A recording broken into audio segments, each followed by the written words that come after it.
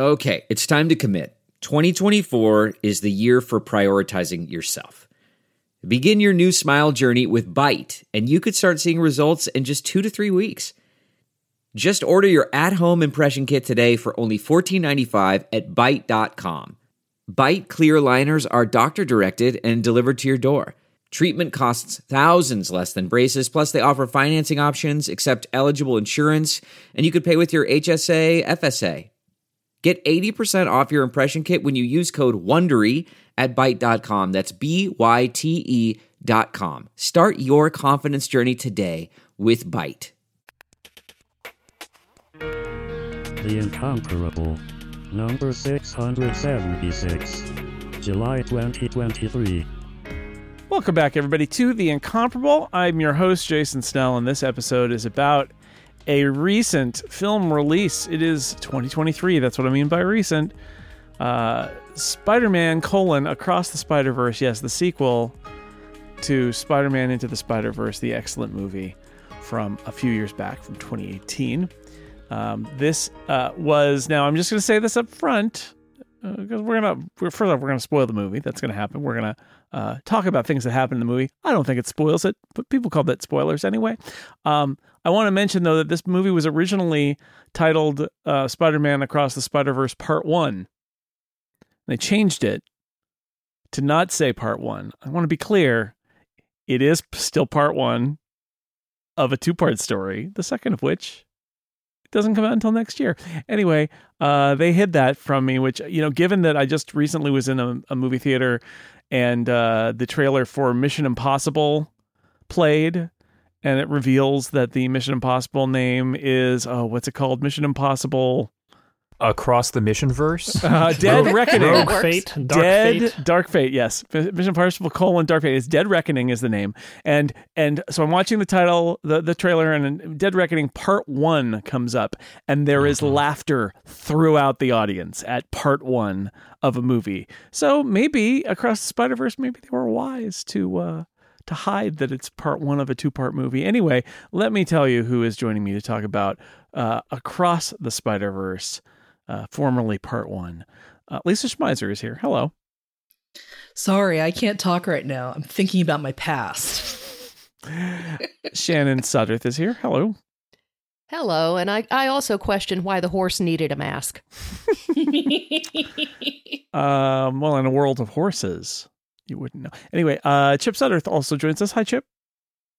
This is all of us, all of our webs weaved together. Wow. In podcast form. In podcast form, sure. And John Syracuse is here. Hi, John. Hello, Danger. Look,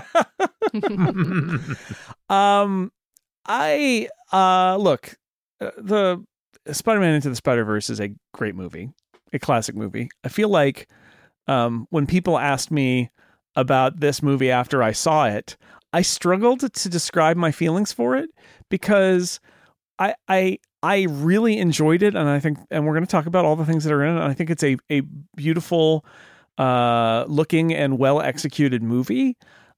I struggled to describe it, though, in part because I think that how do you follow an act like Into the Spider-Verse, which basically stands alone, and I really do think is one of the great animated film accomplishments ever. I was actually campaigning for it to be Best Picture in 2018. And it won the Oscar for Best Animated Film. I like this movie, but I was torn when I tried to describe it to people because I didn't want to damn it with such faint praise that I said it doesn't screw it up for the first movie.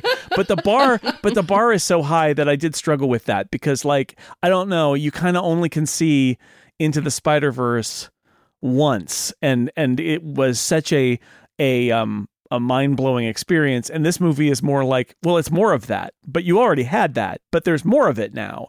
And I don't know, I struggled with that a little bit. How did everybody else feel about coming into this from that previous film?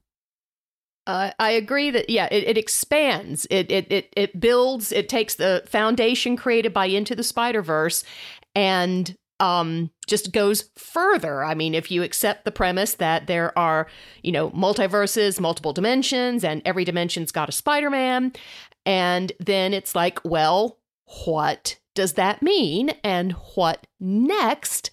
And to me, it felt very true to like comic book logic of, coming up with more characters, a reason for these more characters to be around.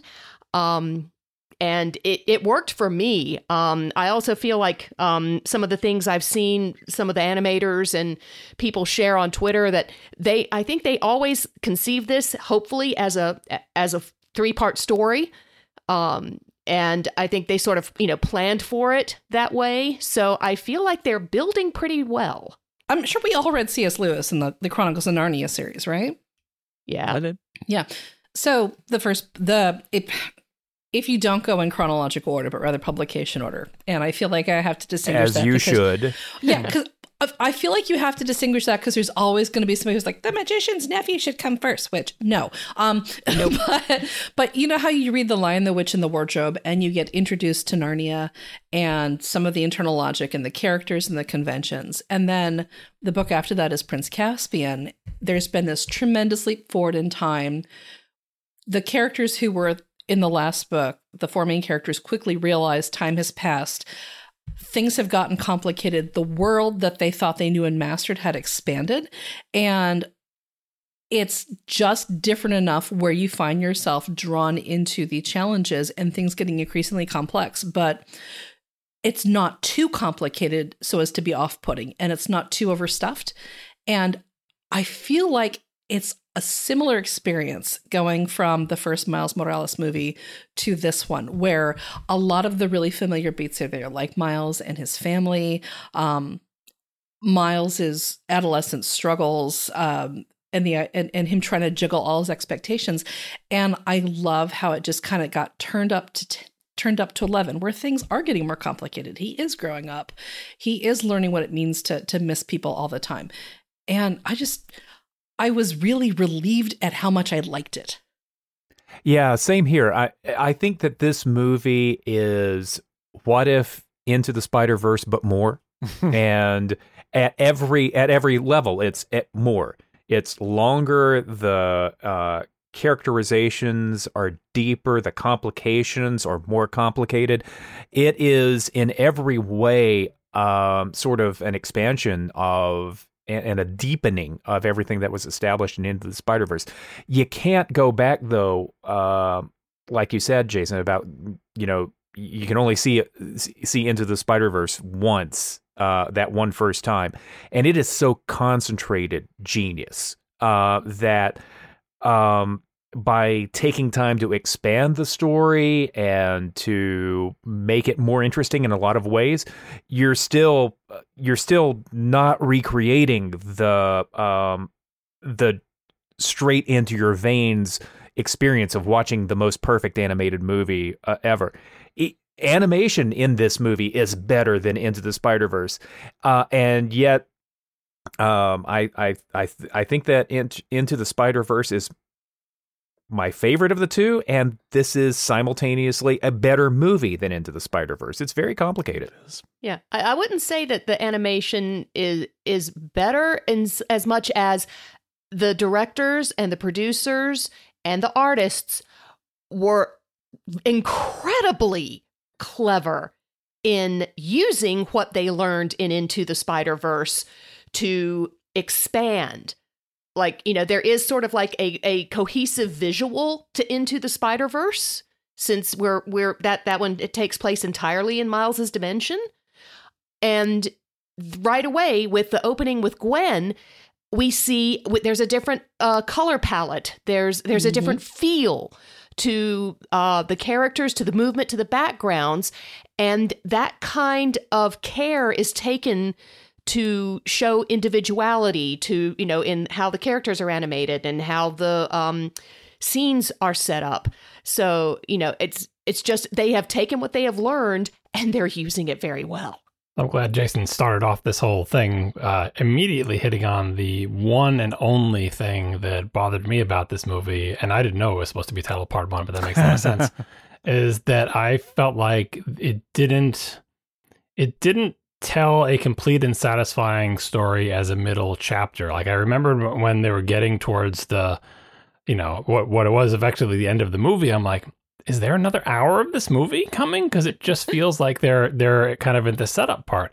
And the movie, when I was trying to talk to people about this, I had the same problem talking to people because I love the movie, right? Yeah. But when people ask me about it, the top of mind thing is I love the movie, but I didn't want to say be aware that, if I had known it was a part one, if I had known it was a part one, would have said be aware it's a part one, but I didn't want to spoil it to people or people, right? And so when I've been talking to people about this, like, oh, well, what didn't you like about it? I thought you said you liked the movie. It's like, yeah, but I didn't feel like it tells a satisfying story. And they're like, oh, well, it's a middle chapter, so on and so forth. And I had to start pulling out the comparisons. I'm like, okay, Kill Bill, Volume 1, right? It's half of the movie. Part 2 needs to be there to complete the story, but part 1 feels like it had a satisfying internal arc. And Kill Bill Volume 1 is like just a couple of notches off a list, of a kill list, and the kill list continues into the second movie, but still it feels like there is, a setup, a challenge, a thing to overcome that is eventually overcome. There's a climactic battle. There's a feeling of resolution, even though, of course, the story is not over.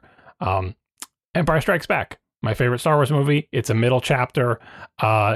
That feels like, nothing's resolved. At the end, they're still on the medical ship, and it's like, what's going on? But still, it feels like Empire. There is a challenge. There is a beginning little battle thing, and then there is a challenge for Luke, and he confronts Vader, and that feels like a climax, and there is a resolution to that battle. But there's still more to come. And so I feel like, there's probably other examples as well, that just something about this, it didn't feel like they put the right pieces in this story to be a complete story. Now, on the other hand, Empire Strikes Back comes back a lot because I agree with what other people have said, is I think this movie does everything that Spider-Verse does, but better. Just like Empire did, spaceships flying through space, we're going to do that even better in Empire. Lightsaber battles, we're going to do it even better. Like, everything about this was better. And that really surprised me because I thought, okay, as long as they don't mess this up and it's a good story, it'll be fine. I did not expect them to up their game that much in the animation department, both in the look of the thing, which is like, how can they top Spider-Verse, but also in like the literal animation, like remove all the color from the screen, make everybody stick figures. The literal animation was better. Just the way the shots were staged, the way things were animated, it was just, I was blown away that in the same way that I bet people who saw Star Wars in 1977, which I did not, or if I did, I don't remember it because I was like 3, thought there's no way they can top that for Empire Strikes Back. And then you go see Empire Strikes Back and you're like, what? Like, they did everything better?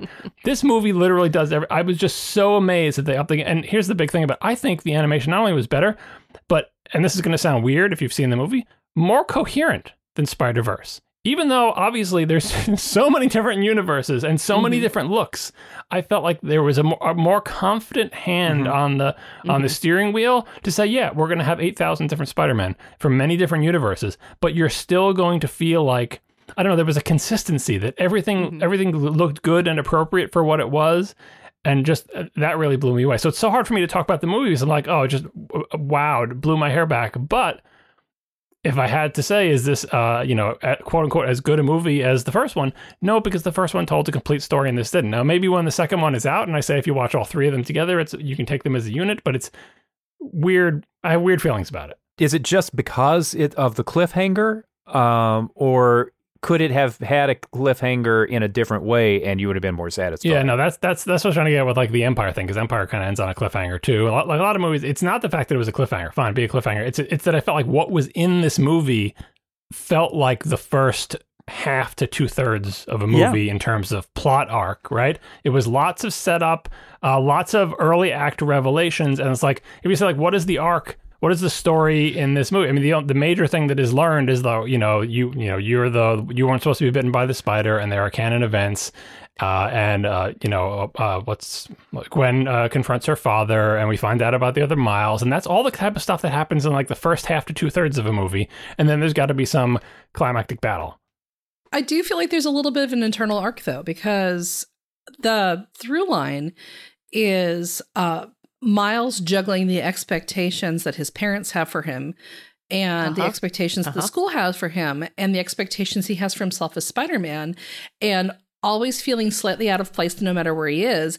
And then it kind of ties into the revelation that he's literally out of canon because he's not supposed to have the spider powers he has. And It is. It's comics. How does that resolve? Everything is though? like a parallel. Everything is a metaphor for adolescence. It's a man versus himself story that basically got resolved. So you're arguing for the train, which I love the sequence, by the way, the big train going up to the moon or whatever, like the big rocket going up to the moon. That is essentially the climax where he says he's going to do his own thing and defy the canon event. It's Miles's growth. That's has Miles's reached growth story. its climax, I believe. And, yes, there's more to come, that, there are things that have to be fixed and things that have to be solved. But because Miles has arrived at this point where he knows who he is. He's going to write his knows own what he's gonna story. do. That's what he says. I'm going to make my own story. And that's him working out the story that he tells with his mom in his head. And that's why you have the scene where, and I love the scene in the reveal, where he talks to his mom and he mentions that he's Spider-Man. And this is important for him. And this is the denouement. And then that twist happens and you're like, oh my God, he got sent to the wrong universe. And I'm not even that worried about the cliffhanger, to be honest, because when you see that he's getting ready to fire up the sparks, this is a guy who has somehow managed to make that developmental leap. Character-wise, I think it's a complete story. Plot-wise, I grant you, yes, there's more to come and we need more. But that's where I feel satisfied. I think we're going to see Gwen's development in the next movie because Miles has a pretty complete arc. Gwen's, although she has that little bit of resolution with her dad, so much of the story gets put into place because she's got all of these big, messy, spiky feelings that she's avoiding or redirecting. And all of those have come home to roost by the end of this movie. So I think we're going to see her facing up against that and dealing with the repercussions and figuring out her character arc in the next one. So I actually think that she has a complete character arc in this one. And this is why I'm much more satisfied with this as a movie than as a self-contained movie than John is. Cliffhanger notwithstanding, you've already talked about Miles's arc, and he takes to heart the lesson that his mom taught him about not letting anybody else tell him he doesn't belong. For Gwen, she goes from running from her father, trying to find a home, to having this transition into deciding that she's got to rebel against the Spider Society. And her arc comes to a close at the end of this movie, having put together a new band and inviting you to be in it. So I really like both her arc and Miles' arc. I think that there may be some conversations that we could have about whether she pulls too much focus from Miles, especially the beginning. But I do think that you have two very important character arcs that come to a resolution. Miles at the train with some follow up, and Gwen right at the end of the movie, and then slap a to be continued after you see Miles getting ready to zap his way out of the chains. There are issues with the movie, but I still think it's a great movie, and it did resolve itself sufficiently for me.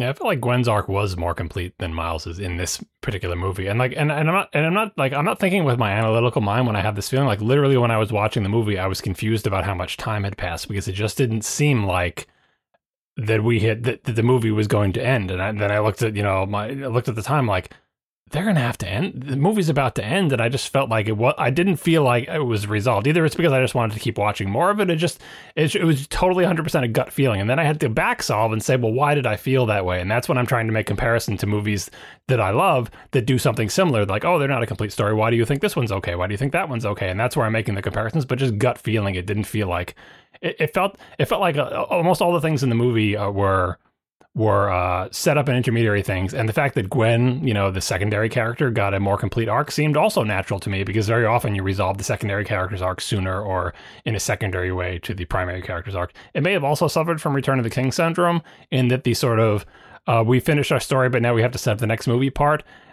kind of felt like they were about to start a new segment, but then the movie really does end, right? and that's fine and forgivable, I suppose. But like, it was the stuff that came before that just didn't feel to me like the movie should be ending at this point. It's the fake out decision, I think, that is also at work here. Plus the fact that, yes, this was absolutely developed as one movie that was so big that they split it into two and then they changed the name of it. So it literally is half of the movie. But I think the choice of, you could argue that if this was a true sort of standalone movie in a series, if that's not too contradictory, he goes home. He says, I'm going to do my own thing. He escapes. He takes the dial home device, basically the go home device, and he goes home. And if he had gone home and saw his mother and said, I am Spider-Man and all that, and then we had in the movie there. Yeah. And then we had the revelation that like, oh, yes, but the Spot's out there and Miguel O'Hara's trying to get, you can even reveal that he's in the wrong universe as the final movie ending stinger. Well, this is the thing is, I think by making it that he's in the wrong universe, it's trying to do that thing where like you think the movie's coming to rest and instead kind of yoink, it's not. Now, I have a hard time judging that because when he does the dial home device, it flashes 42 and they had already sort of like hung the lantern on the fact that the spider was from 42. And so you're like, okay, he's not going home. And so I wasn't surprised by that twist. And so I can't say how that reaction would be, but like, that's what I think they're trying to do there. I think I think the movie is very satisfying, but I don't mind the fact that it ends on a cliffhanger. I knew they were making another movie that was coming out next year, so it didn't bother me too much. But I do feel like it almost needs a warning label on it saying, just so you're aware, this thing is going to stop hard, and then you're going to have to wait until next year to watch the rest of the story. I do think it's a satisfying movie, but I think it is surprising in that way that it is... I mean, we've been talking about it a lot. Obviously, it engenders some strong feelings here. Like, does any movie that's part of a giant franchise really come to rest? I think what you want is something that feels like you're telling a story within a larger story. And honestly, like Avengers Infinity War is like this too, right? It has an ending, but if that's the ending, wow, it's grim. And I know some people reacted that way, right? Do you remember the flood of pop culture commentary and reviews where all of these people were like, I just sat stunned in my seat. I was incomprehending. And like they were seriously surprised that Avengers Infinity War would end like it ended, but what? How? But why, folks, there's another movie next year. Of course it ends. Like, yeah, but and the thing is, at this point, we all know how the MCU works. There's nothing that stands alone. But I think if you buy a ticket to a movie, I think maybe a lot of people just have an expectation that they're going to get the whole, even if it's part of a larger whole, that it's going to be rounded off a little bit at the end. Yeah. And what we get here is a true, proper, I would say very good cliffhanger, which is Miles. We're going to jump all around. We'll get to other stuff that's in it, but it's like Miles is in the wrong universe. His dad is dead in this universe. His uncle is still alive in this universe. Yay. But he is the Prowler in this universe. Miles is. And then secondarily, Gwen has assembled the anti Spider Squad her to go from the first movie to go take care of Miles and save the universe and the multiverse and all of that. And that's how it ends. It is a proper, I would say, good cliffhanger. But I think a lot of people are really just conditioned to the idea that if I buy a ticket to see a movie, I mean, look, I read science fiction novels too. The same thing happens. You get to the end and you're like, what? Because it turns out, oh, this is a 5-book series. I was going to argue the opposite, which is that since we've all lived through Avengers Endgame, at this point, we know that cliffhangers are now part and parcel of a multiversal I don't think so. Narrative thing. I think Infinity War I think Infinity War had a more rounded off ending. Like it had a natural ending point. And the thing is, with this particular movie, I think I would make the same. The point is that Thanos snapped, and then we got to watch people turn into charcoal everybody flakes. Lost. Yeah, it's the same as Empire. Our heroes are down and out. Our heroes lost this one, but we know they're going to fight again. But there is a decisive, like, the battle is over for this movie. Like, Vader versus Luke is over. I think this movie actually sticks the landing. And I'm probably in the minority on that one. But I think the fact that Miles is able to bounce back from the sheer existential shock of seeing that he's about to get tortured by himself and that his his dad in this universe is dead, which is, it's got to do your head in, and that his uncle is alive and led his other him into life of crime. And then he's still like, okay, here's how I get out of this. Boom. Like the Miles Morales at the beginning of the film probably would not have been able to do that. So I think it ends because it shows you Miles's character growth and his ability to face scary things and think his way out of them. And like you said, Gwen gets the Spider-Ham team back together, and we're going to find out how to resolve Miles in canon.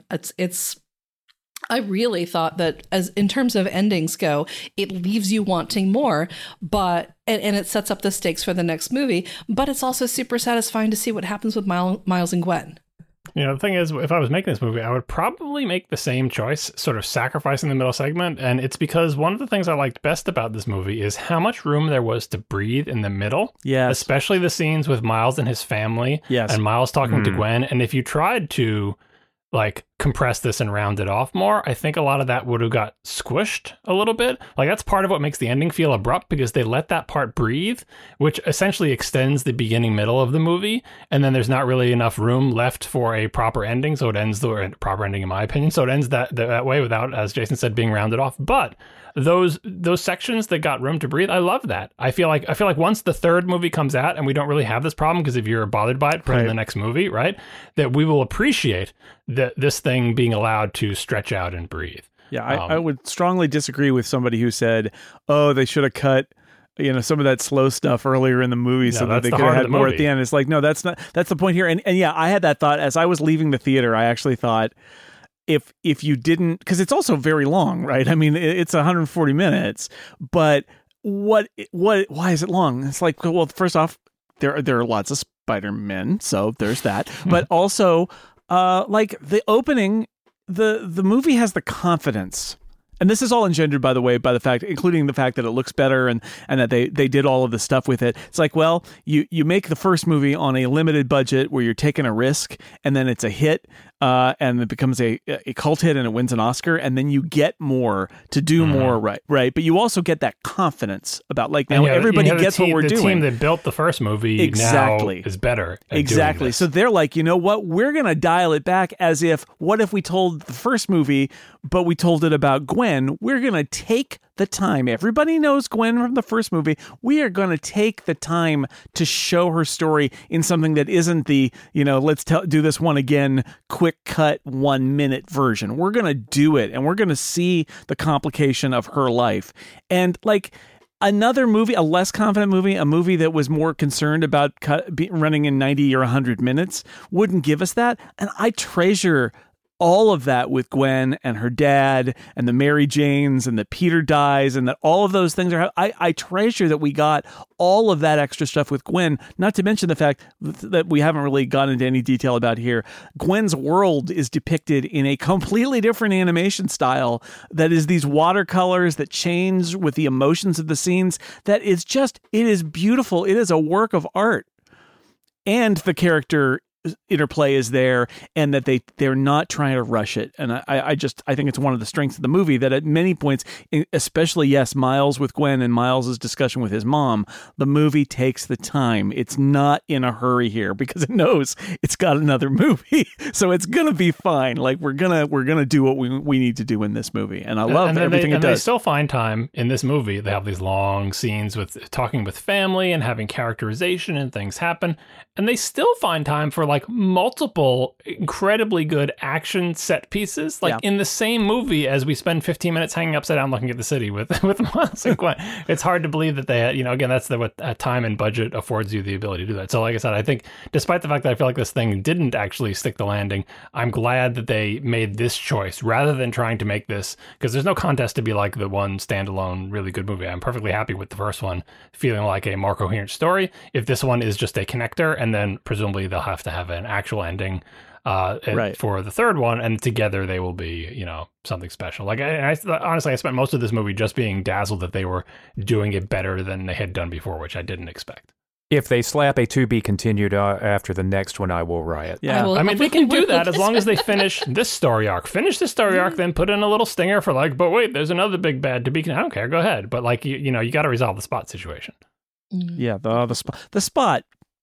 The Spot is a real Spider-Man villain that I enjoy because it's so stupid, such a stupid villain. One of the things I enjoy as someone who doesn't know the comics is wondering which things they might have made up for the movie. The answer is usually none of them. Right. All of these things are from the comics. Yeah. If you think it's dumb, don't worry about it. It was dumb in the comic. Too. Yeah, and so it's a great example. I think he is revealed to be the guy who gets hit by the bagel from the first movie, and he lost his job because Alchemax exploded in the first movie, and he blames Spider-Man, and also he got like these interdimensional spots put on him, which makes him a hilariously dumb and bad villain that Miles fights at the beginning. But is he dumb? Maybe he, if he had been taken more seriously, we could have avoided this. Yeah, maybe so. He certainly reads as a dumb, ridiculous, certainly a ridiculous power, right? Where the loaf of bread goes through him. It's amazing. He's not good at using his power. That's for sure. No, and he becomes first. the MacGuffin. That's the great thing is he becomes terrifying by the end of it, right. too. Yeah, when he falls into the realization of what he can do by affecting all universes, and you're just like, oh, damn.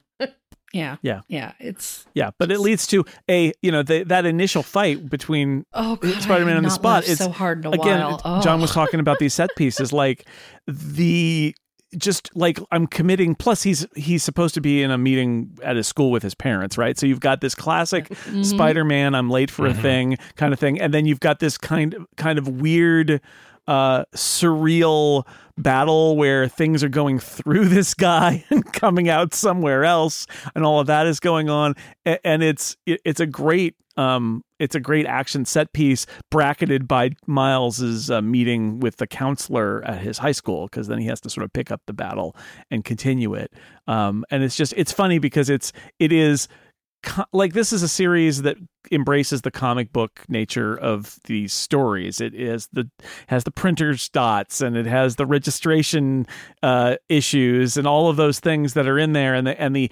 editorial notes that happen right on screen.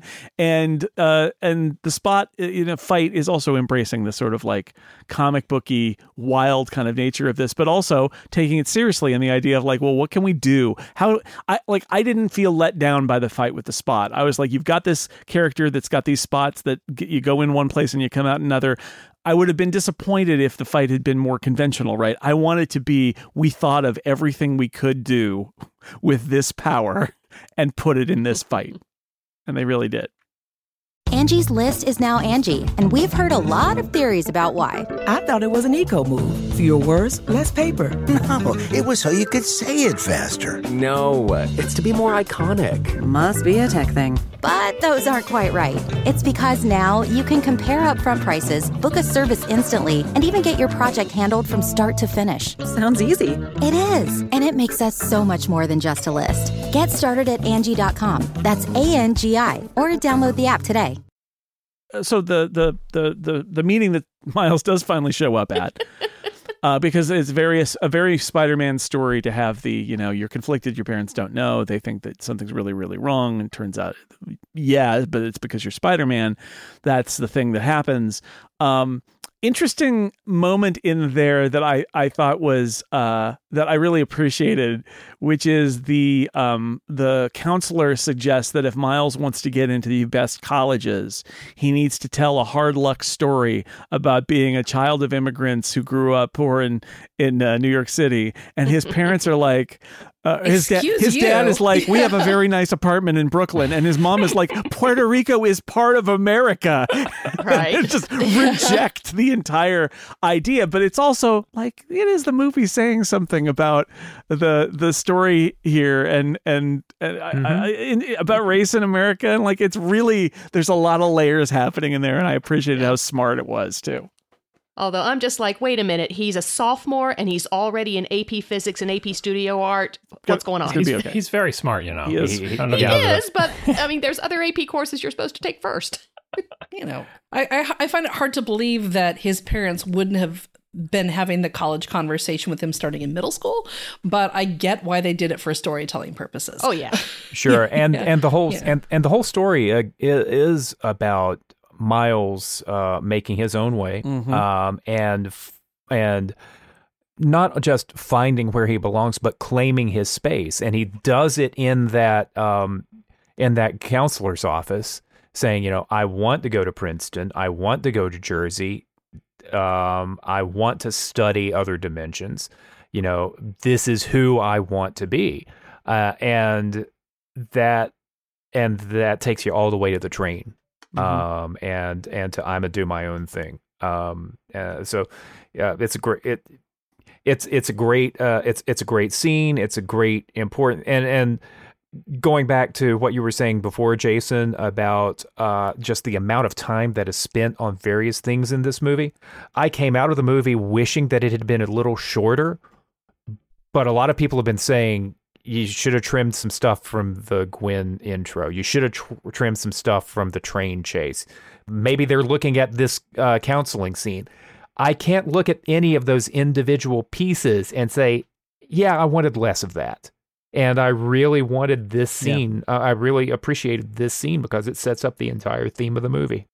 My complaint about the movie, if we have one, is after that, we went and we tried to watch one of the Marvel movies that was streaming on Disney Plus, and just I had a hard time trying to get into it or enjoy it because just the visual style felt so flat and live action felt so incomplete compared to what we had seen. It's the difference between like having a gourmet meal and then someone hands you a bag of Doritos and you're like, okay, I like Doritos.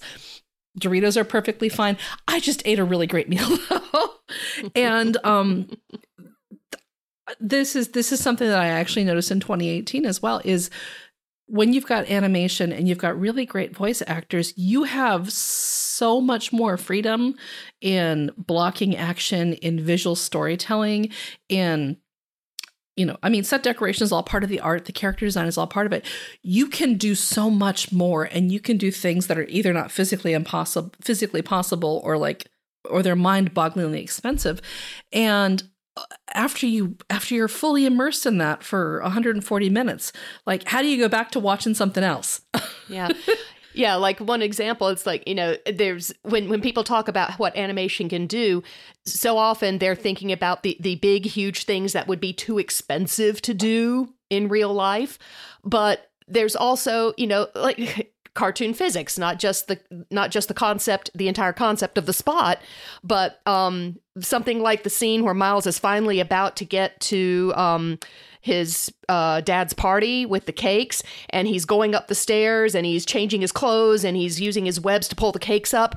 I mean, that is literally something that live action can't do at all. It is Bugs Bunny. It is cartoon physics.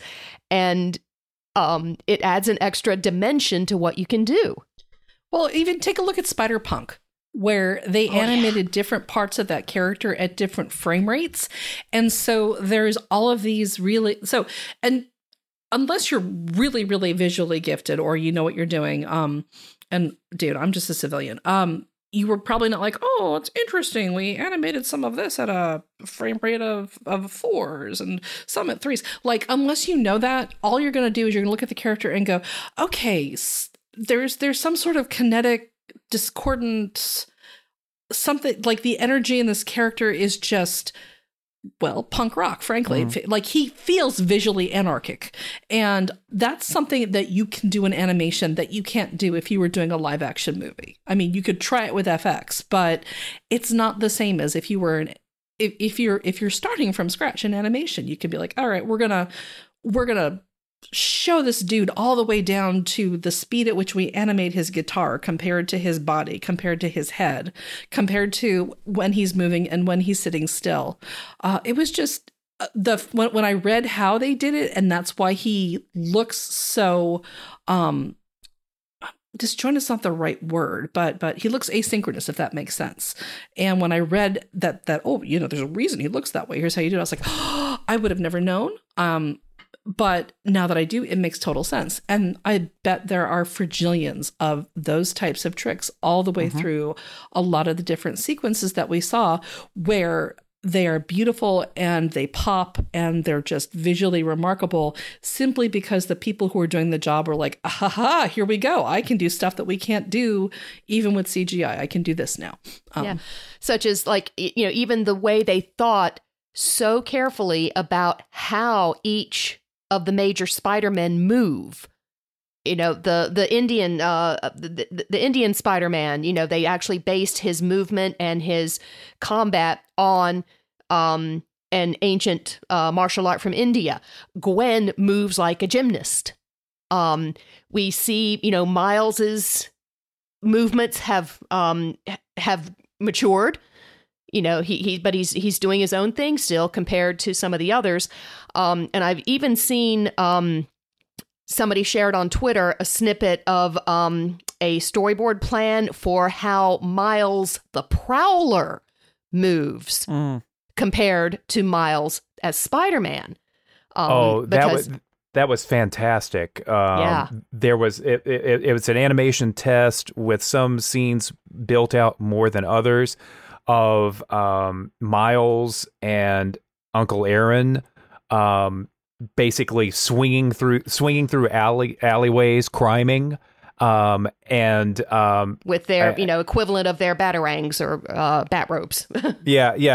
basically they swinging as though on web lines, but not using web lines, and it's very different. All of that movement.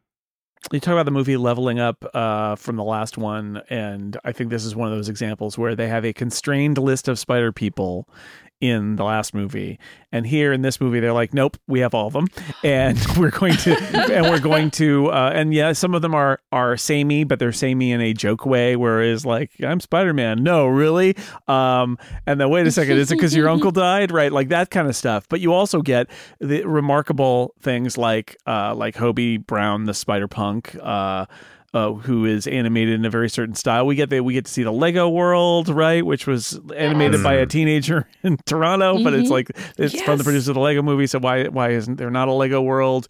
You get so many of these different characters and their different styles. Miguel O'Hara, Spider-Man 2099 as well, and so you get this kind of cornucopia. Jessica Drew, who's sort of like his number two.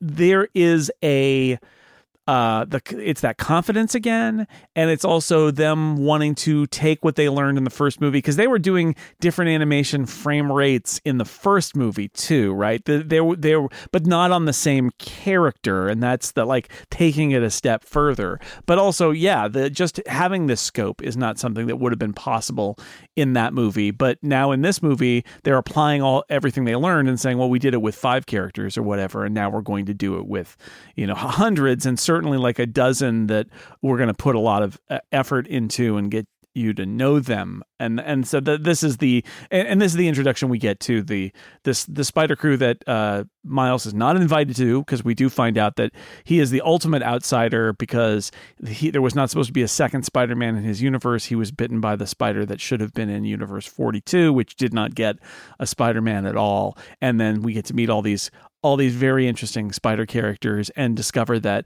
Miguel O'Hara basically is a super dour guy he's just a grumpy pants, and he doesn't like Miles, which leads to that chase. There's the train that John mentioned that's like a space elevator, but also a train, and there's just inventive, wild stuff where there's all these spider people trying to chase Miles, and Miles is trying to get away, where he does his "I'm gonna do my own thing" line, which is absolutely the core moment and of the theme of the movie right there, is that, which is Miles is not interested in, because we mentioned it in passing, what we learn in Spider-Man India's universe is that there is spider canon, and it includes losing a loved one and a police captain near them dying. And of course, Miles's father is a police captain, or has just become. And they're like, well, this is canon. Your dad has to die. And Miles is like, nuh-uh, right? Like, no. And it's such a beautiful moment of like, we're not only is it the meta of like comic book canon, but it's also Miles asserting himself, and it leads to that moment. But there's so many other great just visual moments in the whole chase. I really like there's a one-liner that's like, guys, he's stuck. He can't get away. And then he gets away. And the guy's like, sorry, everybody. I guess he could get away. It's just, it's just because they're making the line that you see here in all the movies, and then they're underlining it and saying, yeah, but they always do get away, don't they?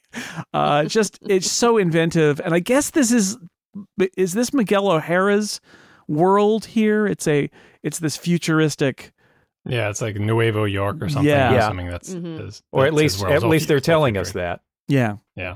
Right.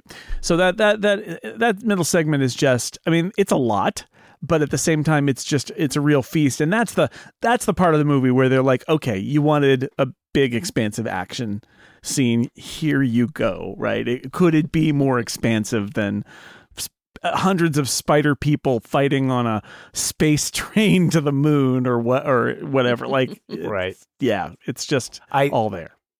I think it has to be, and I can't imagine how much more expansive it's going to be in the next one.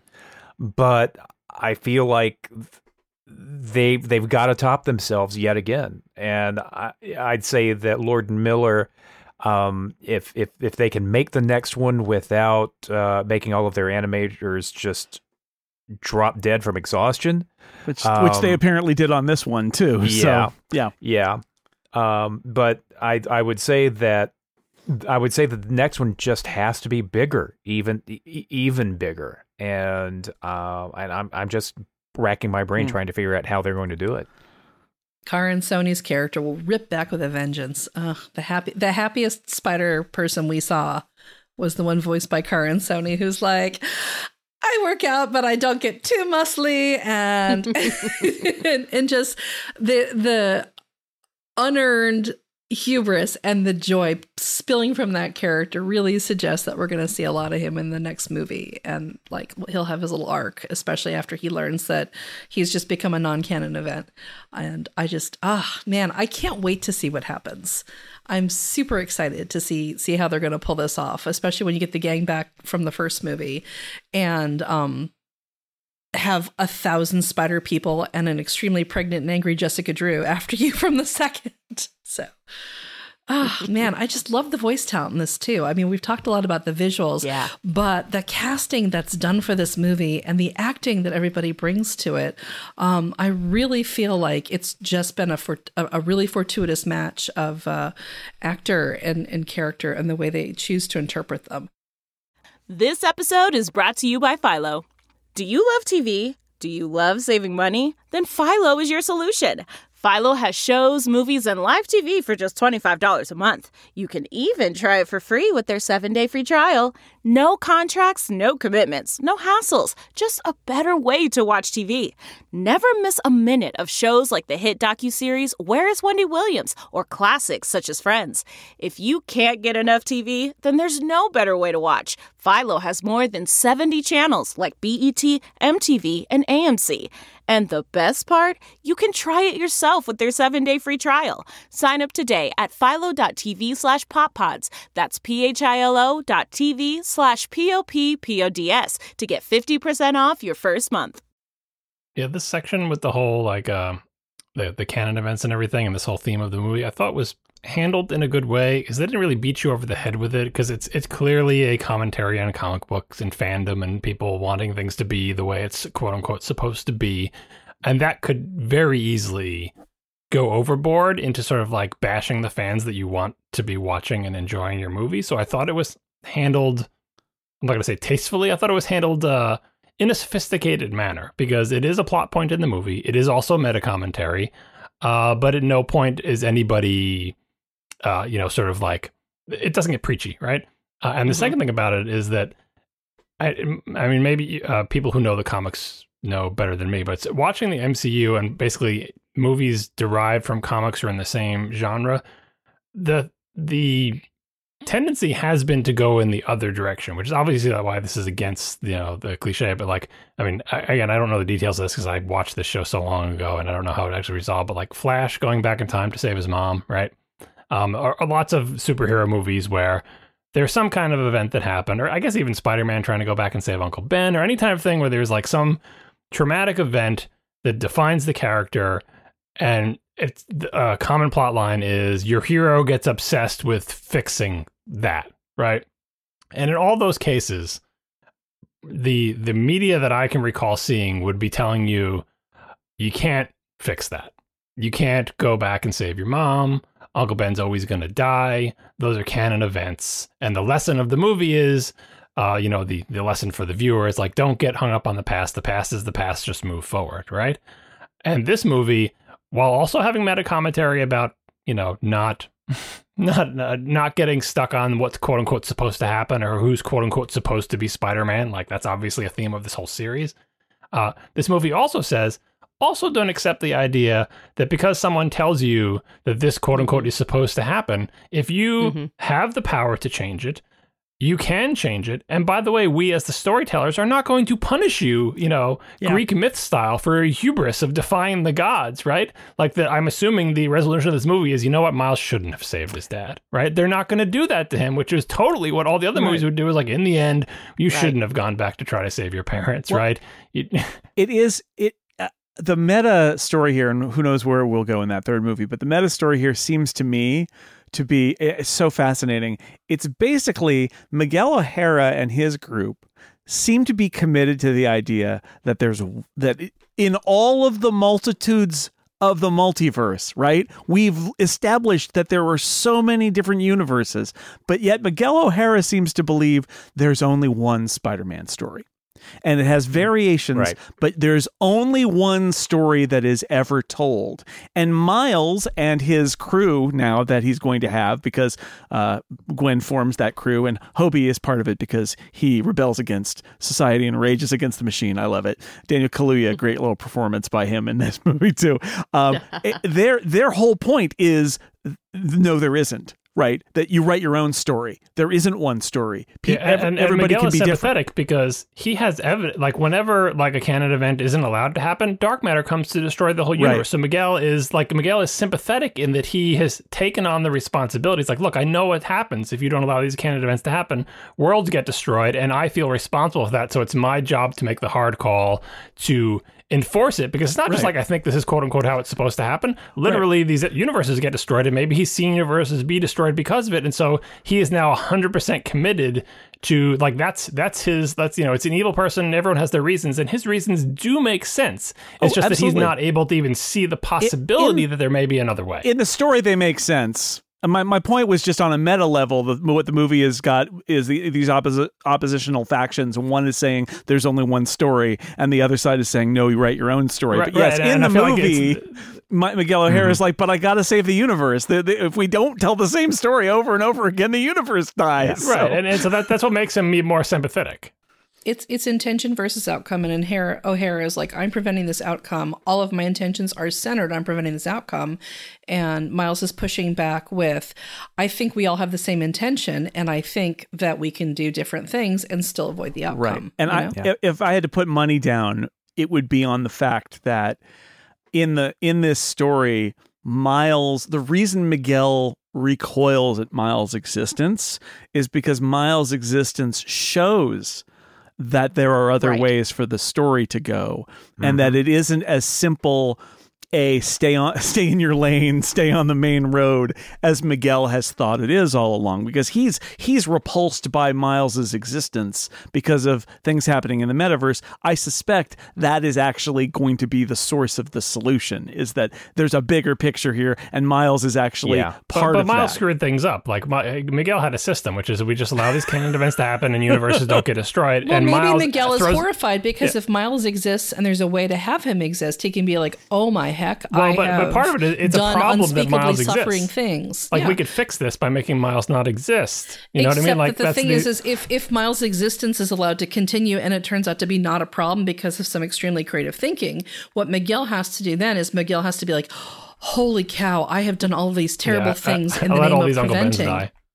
I'm still not. I'm not entirely convinced that Miguel is who Miguel says he is, and I think that I'm reluctant to take at face value what Miguel has told us of himself in this movie. I think that there's a really long movie in part 3 coming up, and there's any number of things that could happen with him. Right. The other thing that I want to say, I want to go back to Meta World, where Jason was a little bit ago. Come on up. I'm above the movie. I'm up here outside the movie. The directors were also aware, and they've said so in interviews, that they were also aware of how Spider-Man fans of a certain generation and perspective reacted to Miles Morales when he was created in the comics. and whether they accepted him. So there's a certain level here of Miguel and the Spider Society rejecting Miles because he's not Peter Parker. Right. That's a bit of a commentary on a fandom of the time as well. The directors are very much aware of that. So, and I love how they populated all of the major characters in the Spider Society. There's so many women. There's so many people of color. It's not 9,000 Peter Parkers, right? It's also some cars and horses. Yes, cars, horses, yes. Lego. Yes, also Tyrannosaurs. But like having characters like Spider Bite and Jessica Drew. Yes, and of course I can't get his name right. The Indian one. Pavadir Prabhakar, which is literally they licensed the comic book to an Indian publisher, and they invented this character who has now been pulled back into other Spider-Man stories, which is very nice. But you're right. I think that's also part of the irony here, and also part of the plan of the storyline, which is, you can't really have a movie where there's 15 different alternate Peter Parkers who all look alike, right? So but the result is you've populated this Spider Society with a whole lot of variants who aren't the one that we always thought that it's just Peter Parker. So that even in that, the movie is saying Spider-Man was never just about Peter Parker. That's just the one that you knew, and there are others. And Miles is just one. But Gwen, it's funny too, because Gwen is a very popular character now, and I think in many ways it's because Miles paved the way and took the arrows about the idea that there could be more than one Spider-Man in existence, and that Spider-Man is an idea or a collection of personality traits and a point of view rather than just one specific person. Now, and a collection of canon events in the comic books. I mean, it's not like every single Spider-Man had an Uncle Ben die, but a lot of them had similar stuff happen. Yeah, exactly. That's because Miles' uncle dies too. It's not Uncle Ben, it's Uncle Aaron, and everybody's got and in Gwen it's Peter Parker who dies, but it's all the same kind of things. Yeah. As much as I enjoyed the Spider-Verse comics that we discussed on The Incomparable previously, it was ultimately, there were some extra characters in there, but it did feel like a Crisis on Infinite Parkers, and this movie is much less so. Oh yeah, I agree completely. This is a very different sort of thing with a broadcast. Now, actually, an interesting thing about the cast is that some of our favorite characters from the first movie don't appear much or at all until the end. So the no Spider-Ham, no Spider-Man Noir. Peter B. Parker is in it with Mayday, which is a great reference to the Spider-Girl comic, in a Baby Bjorn. But we and Penny Parker shows up at the end, especially. But in a way, John, I think that is a way that they're doing a little bit of the Empire Strikes Back vibe of trying to give a shape to the three movies, is they withhold those characters either in total or in part. They weren't there in the beginning. It's like, with Empire, you have them together, then you separate, and then they come back together at the end. Here, they were together in the first movie, then you don't really see them in this movie until later. And then at the end, they're back and they're part of the search for Miles. And I thought that was very effective in sort of saying, making this movie feel like something's missing, right? Where is Spider-Man Noir, and where is Spider-Ham, and where is Penny Parker? And we only see a little tiny bit of Peter B. Parker, and he's mostly off screen. And it's kind of frustrating because these are our friends from the last movie. Where are they? And the answer is at the end, they're coming to save the day in the next movie. And I thought that was really effective, but I was also frustrated by it because when we finally see Peter B. and little Mayday, I'm like, oh, look, it's got a happy story. And then he's off, he's gone, and then he comes back, and it was frustrating, but I know I see what they're doing there, and it's clearing the decks for you to meet all these other characters, and knowing that when we're withholding them, we're going to give them to you at the end when they come to save their friend. It's I think very cleverly done. There's a little bit in hard mode because the easy thing to do is we're doing a sequel. Hey, it's all the characters you loved from the first movie, and they didn't do that in this one. The major characters are there, but then they said, well, now I have to invent all these secondary characters. I got to bring. I mean, again, they didn't invent them if they're from the comics or whatever. But Miguel, the Spot, all the they did such a good job. Spider Bite. Every new character in this movie is like, wow, they did it again. They're really good at making. Yeah. I mean, again, I don't know how many of these are from the comics, but I don't know any of them from the comics. So I'm like, look, here is a character not in the first movie who is new and interesting and seems like a real person, and I want to see more of. They didn't just say, oh, it's your pals from the first movie and they're going to have more adventures, which would have been easier. I don't know if it would have been more or less satisfying, but I was delighted by how many things that were new to me were in this movie and how good all of them were. And then, yes, they pulled them back in the end. It's like, oh, yeah, I remember those guys too. Obviously, in the third movie, I presume they'll all be together, which will be very Avengers Endgame-y, but we'll see. Yeah. And a lot of these characters, they were because there have been so many multiversal alternate Spider people things in the comics, especially in the last 10 years. They have a lot of these, and the people who wrote a lot of those articles were consultants on these movies too, and it all sort of feeds back and forth there.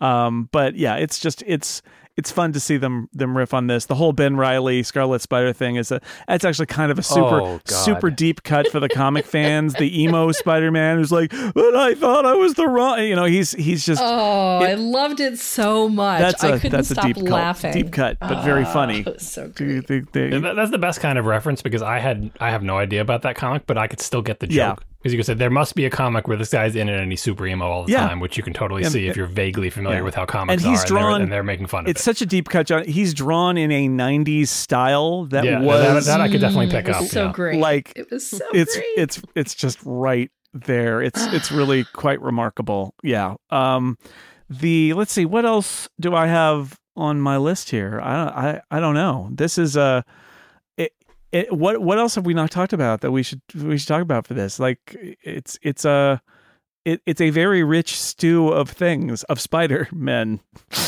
So I love the Donald Glover inclusion. Oh yeah, he's one of the and one of the reasons I extra double love it is we're doing a community rewatch as a family this summer, and there's an episode where Donald Glover as Troy leaps out of his bed wearing Spider-Man pajamas, and Brian Michael Bendis has been like, okay, that is the moment I was inspired to create Miles Morales, and to see like a little bit of that come full circle later was just sort of like moment for me. So he was so funny. And the story is that Donald Glover talked about, maybe I should be the next Spider-Man, when they were casting a new Spider-Man.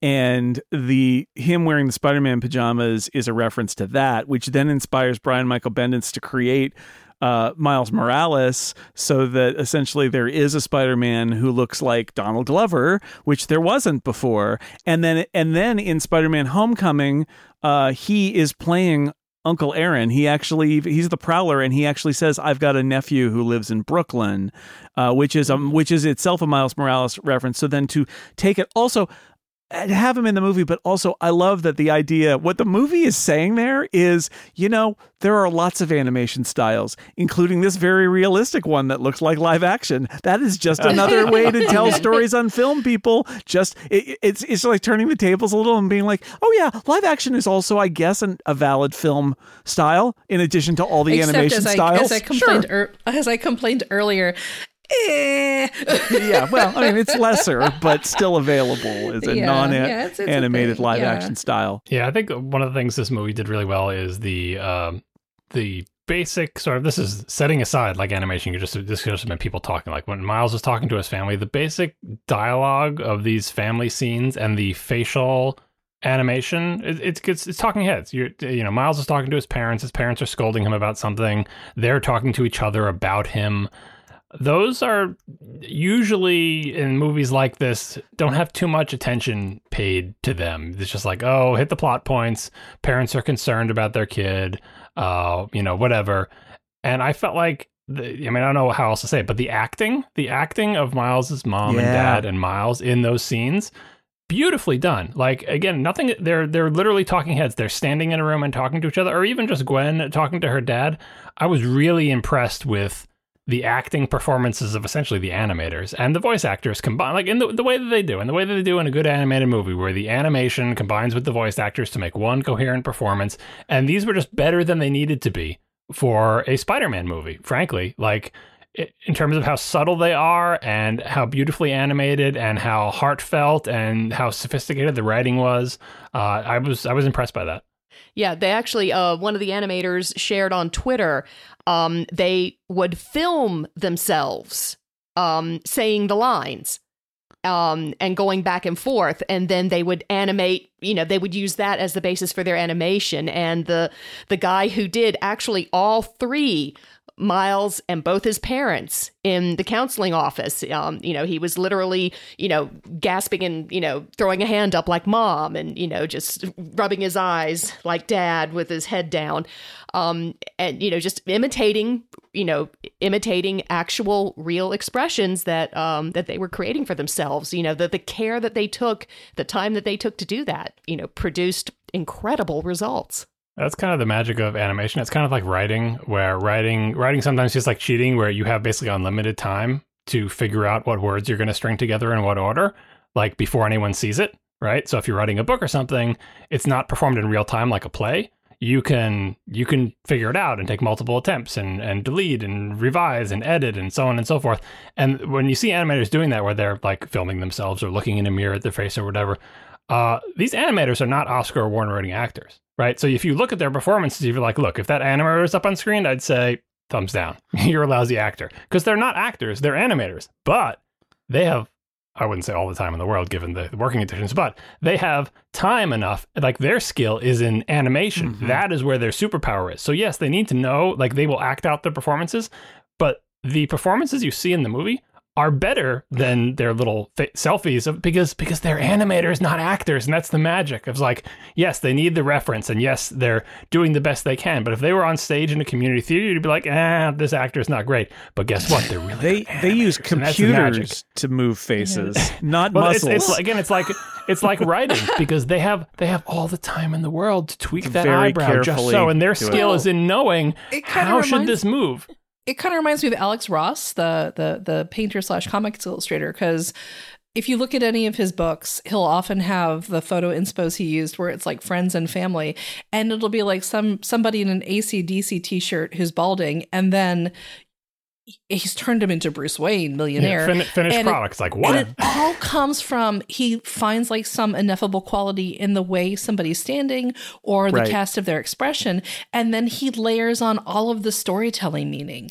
And it's an astonishing skill set to have. It really is, John. That's a great point that you brought up. I want to mention a couple things about the animation and about the live action. So first off, what superpower does Rachel Dratch have where she just gets to be herself in animation? Because it's literally the guidance counselor. There's a lot of people like Rachel Dratch in the real world. And so you can put her in any movie, but people will be like, I've met someone like that. She doesn't need to open her mouth. And you're like, oh, they did an animation of Rachel Dratch. And it is Rachel Dratch. It's like, okay, fine. That's fine.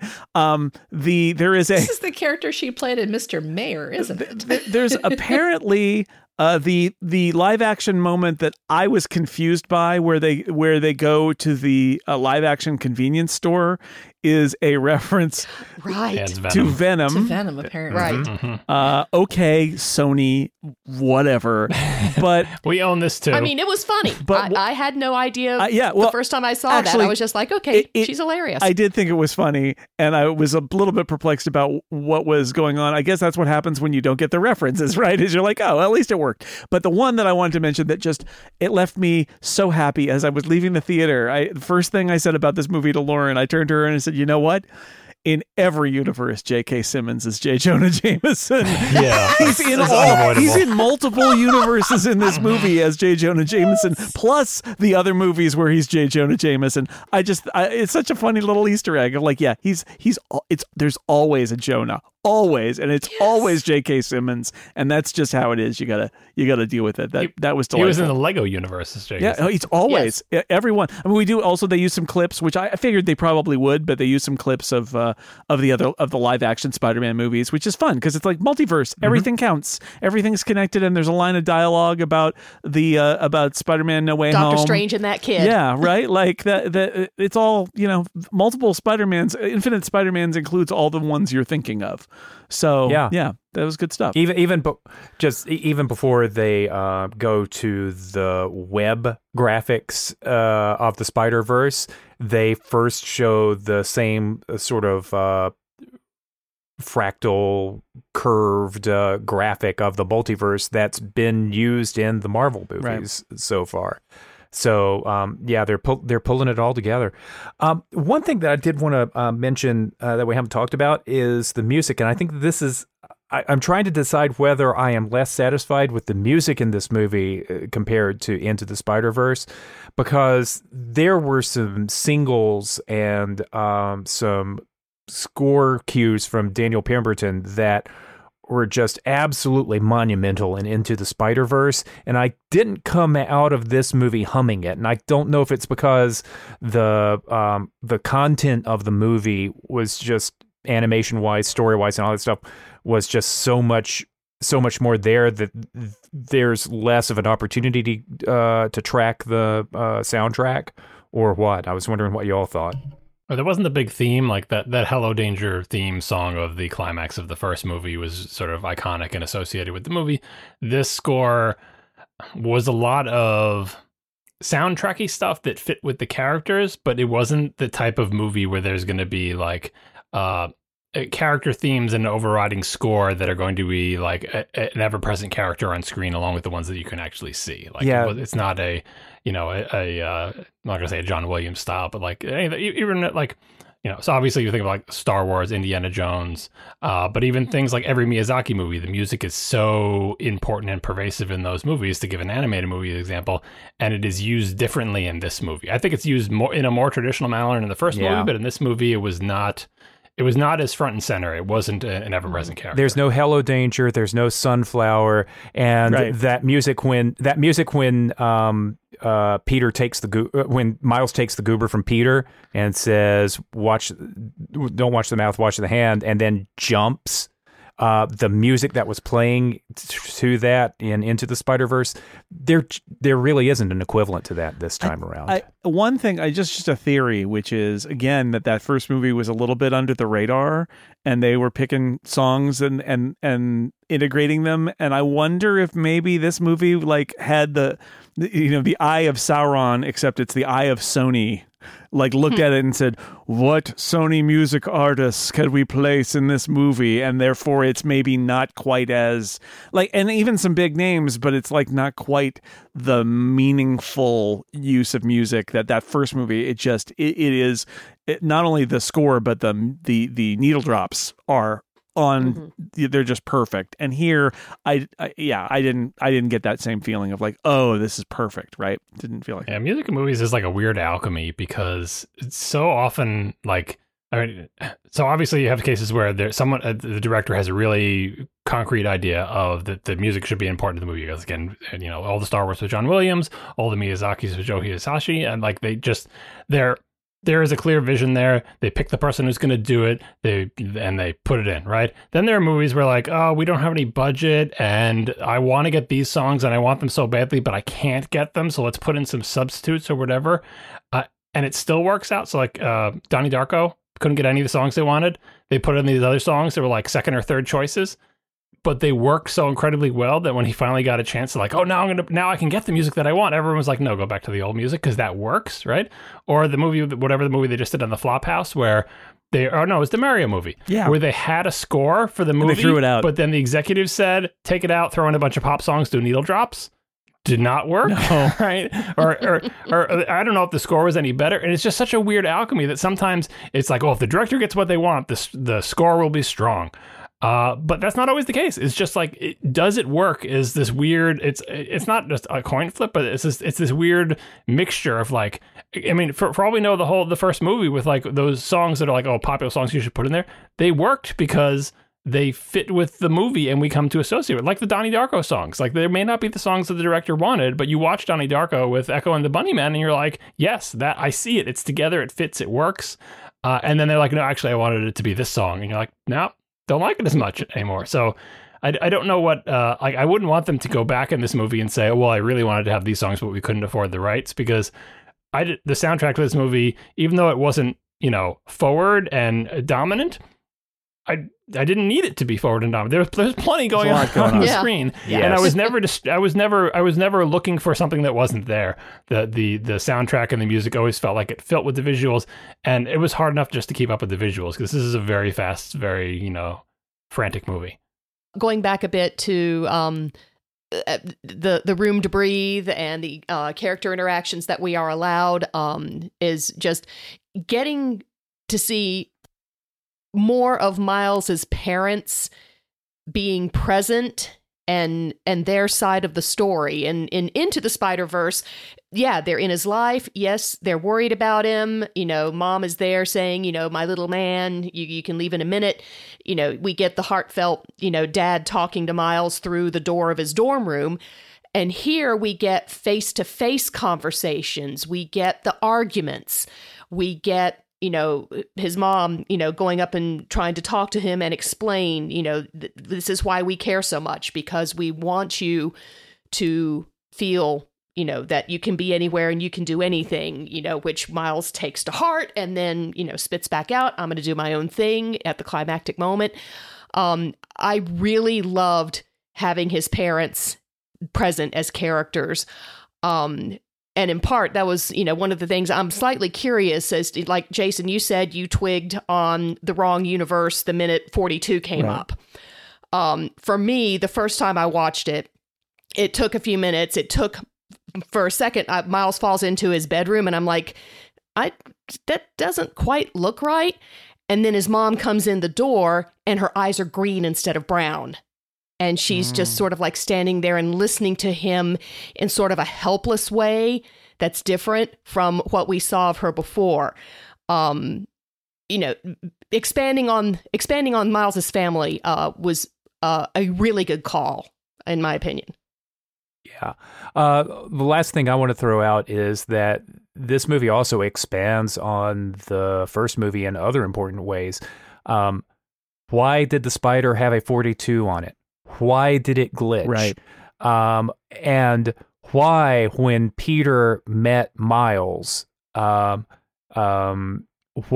did Miles's background colors, when they were Spider-Sense vibing of it, why did the background colors change from Prowler purple and green to Spider-Man blue and red? They knew where they wanted to take this thing if they got another couple of movies. Yeah, it is. It's in there. Like, you can go back and watch that first movie, and it's very clear where that spider came from in the first movie.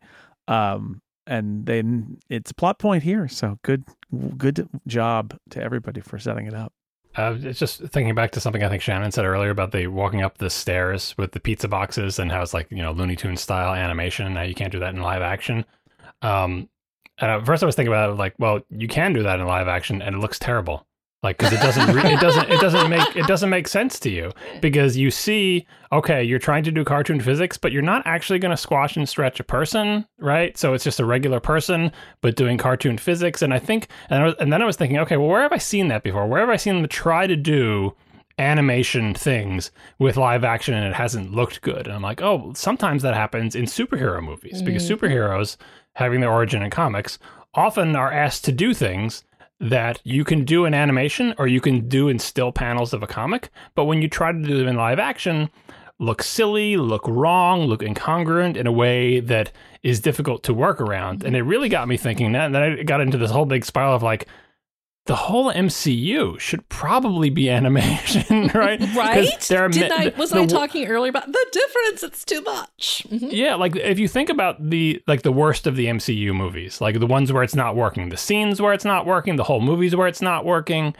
it's very often because there is a clash between what they're trying to put on screen and our expectations for live action, for humans that look like humans in a real world with real buildings and real cars and real people, and the way that you can make them move that fits, right? And it's not to say you can't have photorealistic animation, but these movies are live action. They're not photorealistic animation. And so they're, despite the fact that they can do superhero things, if you make someone move like a cartoon, or even if you just do cuts or framings or jumps from this to that would work in animation, but feel wrong in live action. And that, I don't think the MCU has sort of properly dealt with that. Obviously, when you do live action and play to its strengths, you can be very artful, see the whole world of cinema. Like, it's not like, oh, you're trapped and you can't make good movies. You can do tons of stuff. You can even make really good live action superhero movies. We have plenty of those too. But it's when you try to, like, you reach for something that would be better in animation because it's a thing that happened in a comic, because you have this idea. But but you've got live action people and you've already established them as live action, that doesn't fit. And that you're sort of freed from that in animation. So animation does give you the freedom to do whatever you want. But I feel like with superhero characters in particular, the MCU or Spider-Man or whatever the next big franchise thing, the lesson they should take from this is they should give up on the notion that you should essentially have live action as the default for your storytelling. And by the way, you're allowed to have one animated sub thing, right? That should be the lesson of the Spider-Verse, is that animation is not just for Pixar movies, Miyazaki, anime, and one or two other movies. Like, that it should be a valid choice, and you should pick it with the knowledge of your genre. And by all rights, if you look at the entire MCU, way more of those movies should be animated, right? Oh, and man, I'm just glad that we've got, glad we've got this one. And it's like, oh, well, this is just the Black Swan. They just made this amazing movie and it's animated. It's like, you can do this again. Give animators money, allow them to do stuff. And I'm not going to dump on Pixar, but they have like their house style or whatever. But there's more to animation than Pixar, and there's more to animation than Miyazaki. And like, if you watch like, there's lots of really interesting stuff going on in animated shorts and stuff that are just not stuff that you see in the Oscars, but like random animated shorts, those Star Wars animated things that they're doing, the stuff you see on the Netflix thing, Love, Death, and Robots. People have creative ideas and interesting things they can do. Imagine finding a couple of them and giving them lots of money and some franchise IP to guarantee butts and seats and see where they go with it. Imagine what Marvel's What If could have looked like if they'd leaned into this kind of multiverse approach to animation. As opposed to, we're going to try to I like the What If style, right? But I don't, it's like, you really need the freedom. Like, I think the people who made this got a little bit of a freedom to do it because, hey, they made the Lego movies and they're good or whatever. It's tough. I think it's probably a tough sell. If you came out of nowhere and said, I wanted to make the Spider-Verse, you would be like, nope, sorry, that's not going to happen. No one will watch that, right? So you do have to get people with a little bit of prestige and skill and the ability to get money to take a chance on you to do something like this. Yeah, I feel what I said when that last movie came out was we're very lucky to have this. But you're right, John. I think that what they are showing here. Also, let's say, Sony has made some very weird choices in their various Spider-Man, you got your Morbius and your Venom and your Kraven the Hunter and all that. Like, the priorities of live action and animation are different, and the pipelines are different.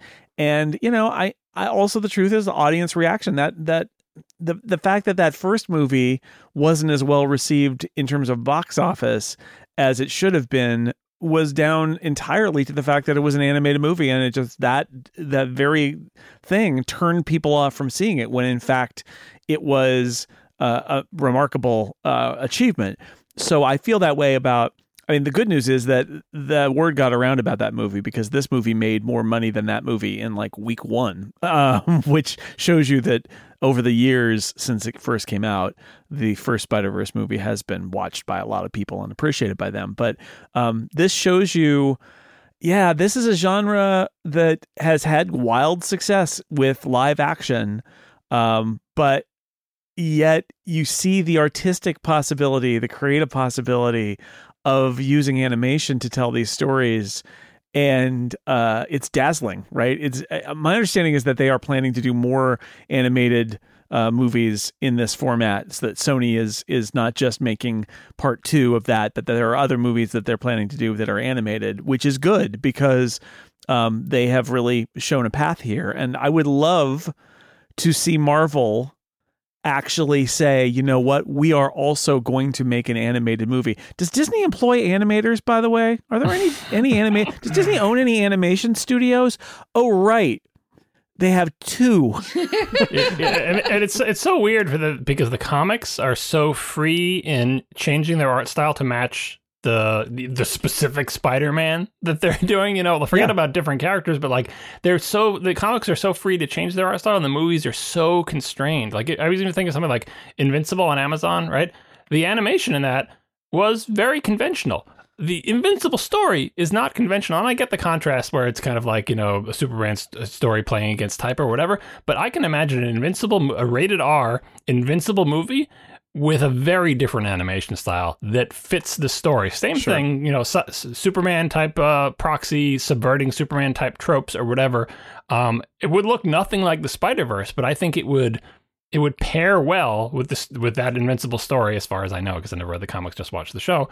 That could be super interesting. And so I really hope they just sort of take the reins off and say, like, because the worst thing you could possibly do is say, we're going to make an MCU movie and it's going to be in the Pixar house style. Like, it's called The Incredibles, okay? You're not going to top that. Just stay away. Do something different. Right, but you could do something different and it could be interesting. And that's, when we give credit to the MCU on this podcast over the last, decade, one of the things that we credit them is that they do take chances in telling stories that are different and feel different and have different genres that they play with. And then we keep saying, yes, more of that, please, more.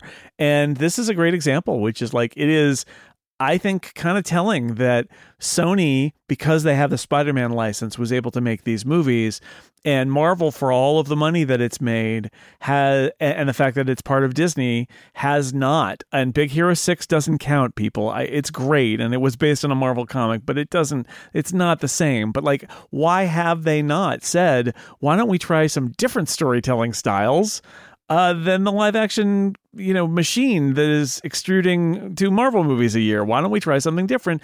Because look what Sony did with Spider-Man, right? Like, there is a fertile ground to be harvested here if Marvel, or quite frankly, if anybody else. And I know DC and Warner Brothers do actually release animated films based on their IP. They're not necessarily as ambitious as Spider-Verse, but like, I want more ambition in American animation, and especially I want more ambition with these amazing bits of intellectual property that are the most popular movies that are being made now. And this is the prime example. I think this is like the perfect example. Look what they did, and the first one won an Oscar, and this one expanded the canvas. Like, there should be more movies like these movies. Ambitious is good. Ambitious is very good. Yeah, it is very good. All right. We will return to talk about part 3 at some point, maybe next year. They have a release date, but everybody agrees it's not going to happen. This movie got delayed a year, so like, who knows? But hopefully sometime next year for part 3 of this story involving Miles Morales and many, many other Spider people. But until then, let me thank my panelists for talking about this particular Spider movie. Lisa Schmeiser, thank you. Thank you for having me. Shannon Sutter, thank you. Always a pleasure. Chip Sutter, thank you. Hope I didn't ice your game, man. And John Siracusa, thank you, as always. I regret to inform you that this episode is a canon event, so you will not be able to edit it. Oh, no. Well, bad news. Bad news for Steven, our editor. Don't break canon, or everything ends in sadness and dark matter. Or does it? Or does it? Maybe he should do his own thing. Anyway, we will be back with another episode of The Incomparable soon. Until then, goodbye, everybody.